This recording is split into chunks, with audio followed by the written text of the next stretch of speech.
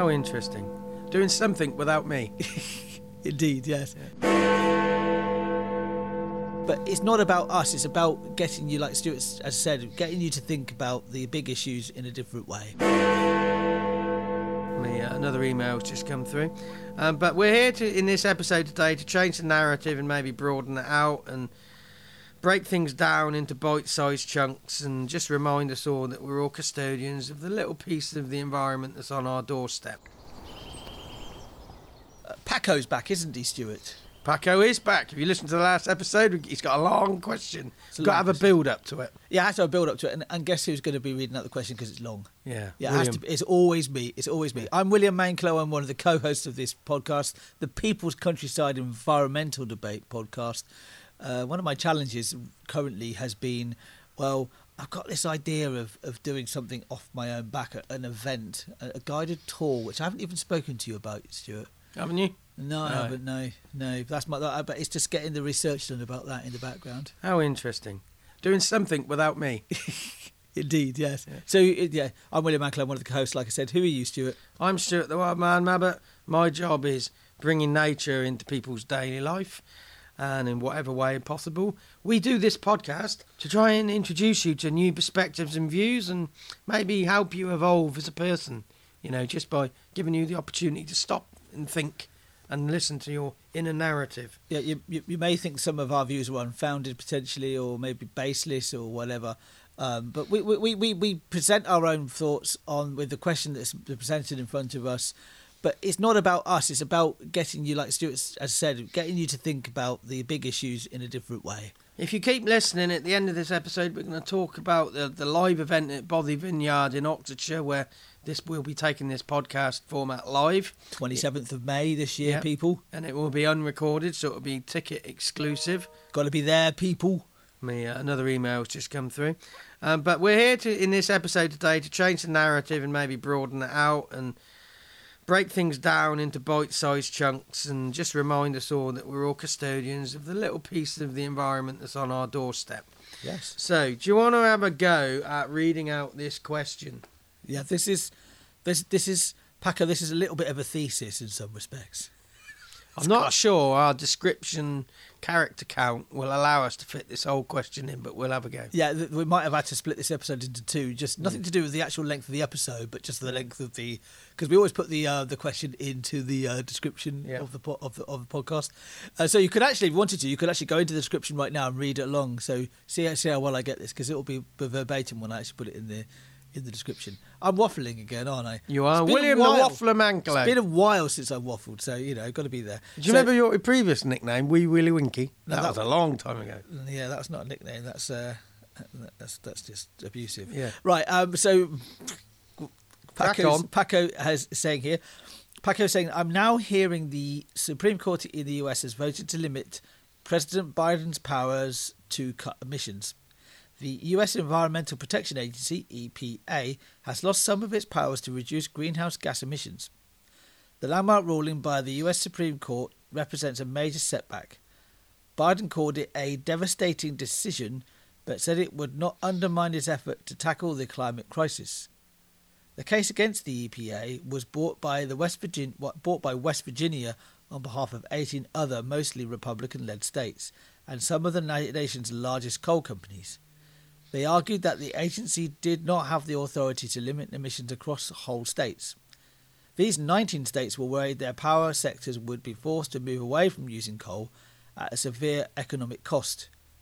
In a 6-3 ruling, the court sided with the conservative states and fossil fuel companies, agreeing that the EPA did not have the authority to impose such sweeping measures.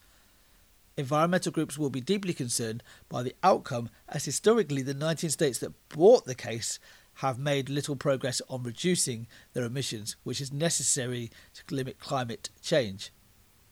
It means President Biden is now relying on a change of policy from these states or a change from Congress.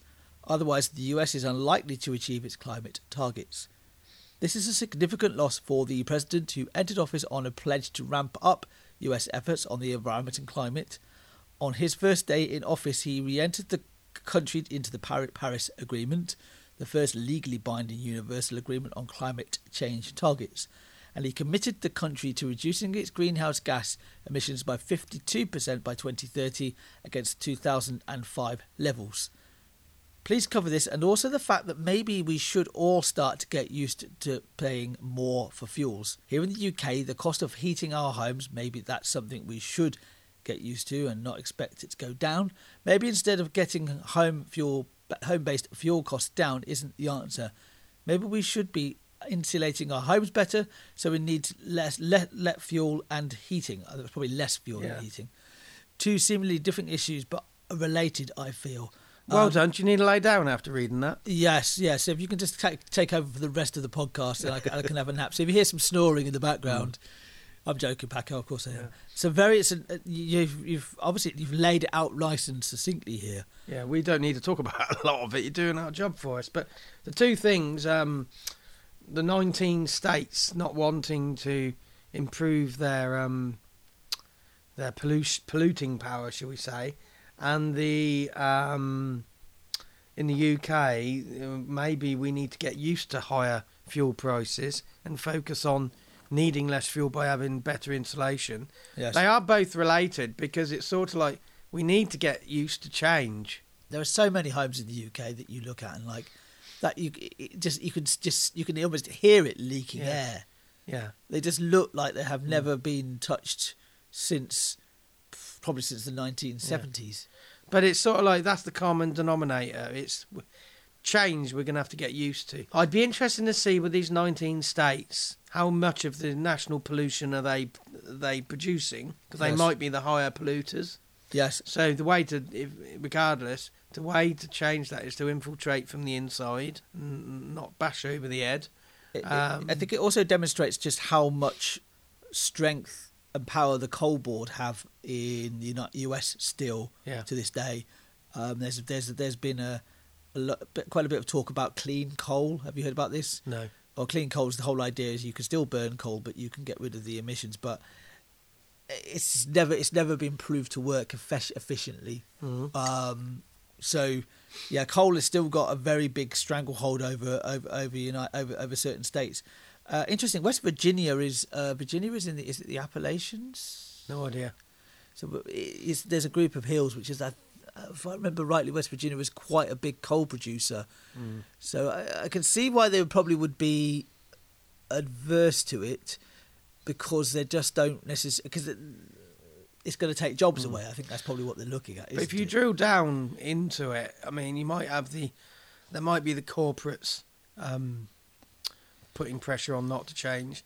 It might be the individual population. But if guided pathways, which we always talk about, and a way to transition is given, then you might find there's less resistance, because a lot of these companies who have these workforces, we need that workforce to start doing things in a different way and different technology. And as they're a big company, they're the ones who can, bring about that change. It's like you got all the fuel gas stations where you fill your car up.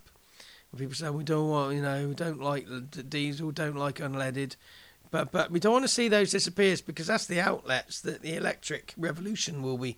We will go to those places to charge up, potentially at least. Yes, So the one big thing that comes up is the pathways. How do people transition?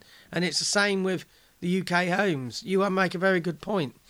Instead of actually trying to subsidise the fuel costs so we can keep going how we are, and without changing, maybe we need to invest in. Well, that's what Insulate Britain are talking about, isn't it? Yeah. It literally is on the tin, isn't it? That it makes total sense that you have. Well, it is on the tin, but there is an alternative interpretation of that, because Insulate Britain sort of appeared just after Brexit.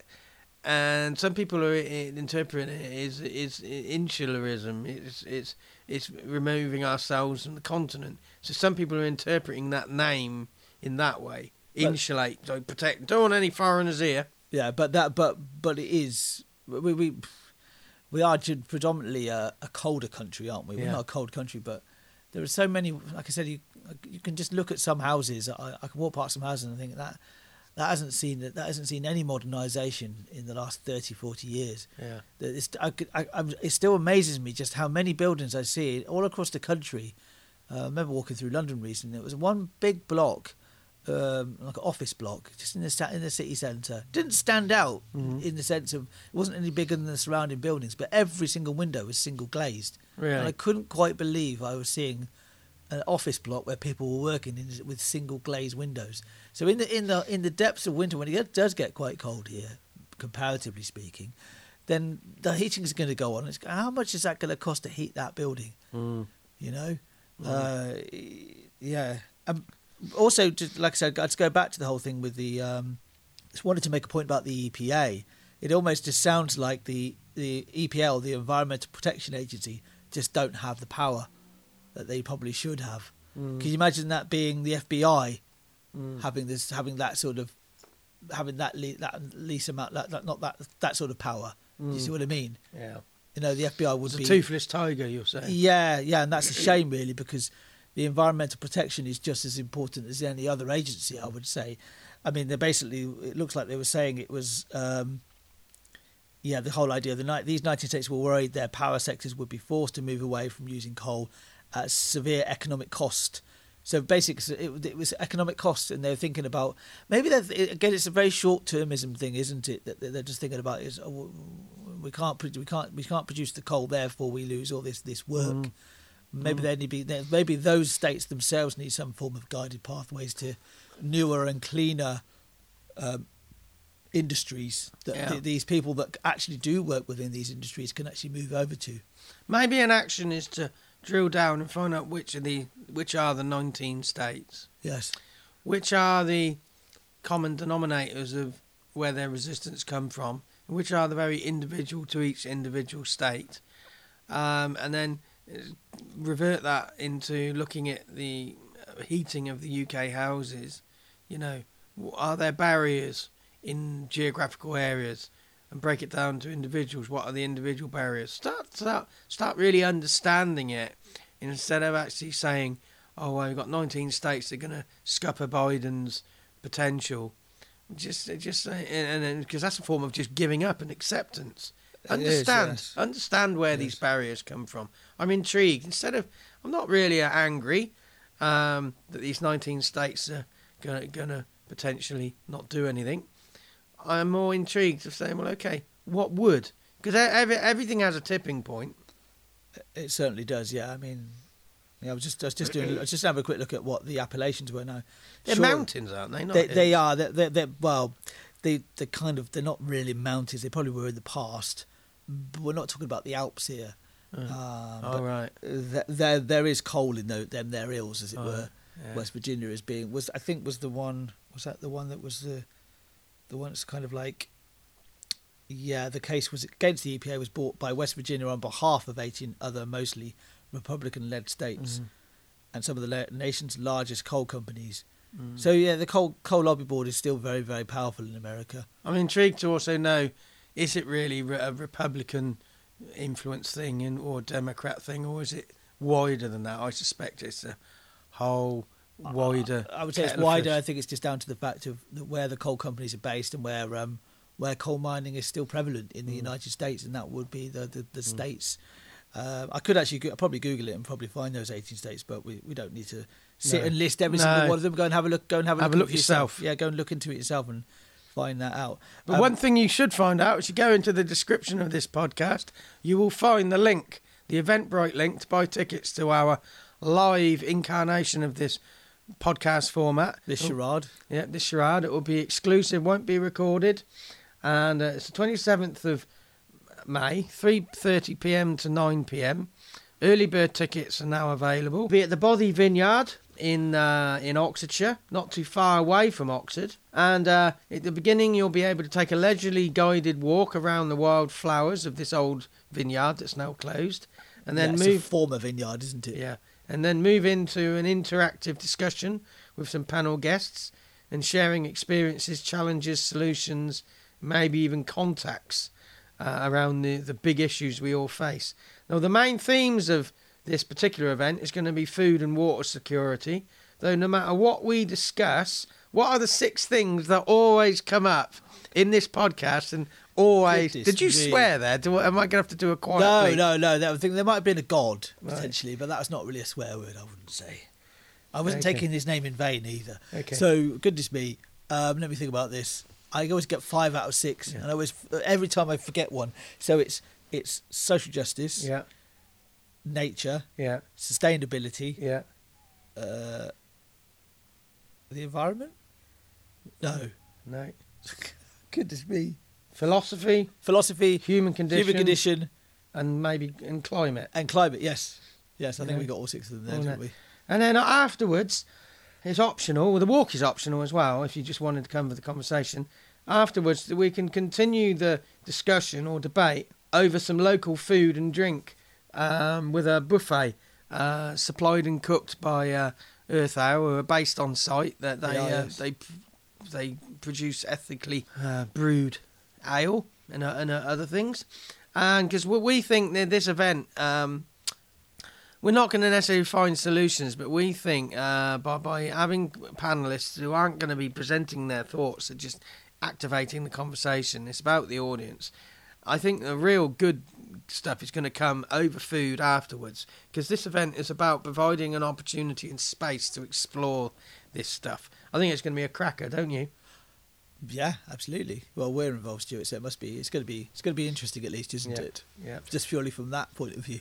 Now, the next episode, the question is going to be from Samir in Tlemcen in Algeria. And she's back, and it's another interesting question. And Yes, I remember their first question was... I can't remember what it was, but it was a so good- many it was a varieties. Good question. Yeah, Yeah. we're getting a lot of really interesting and varied questions in. Yeah. Thanks very much for sending them in.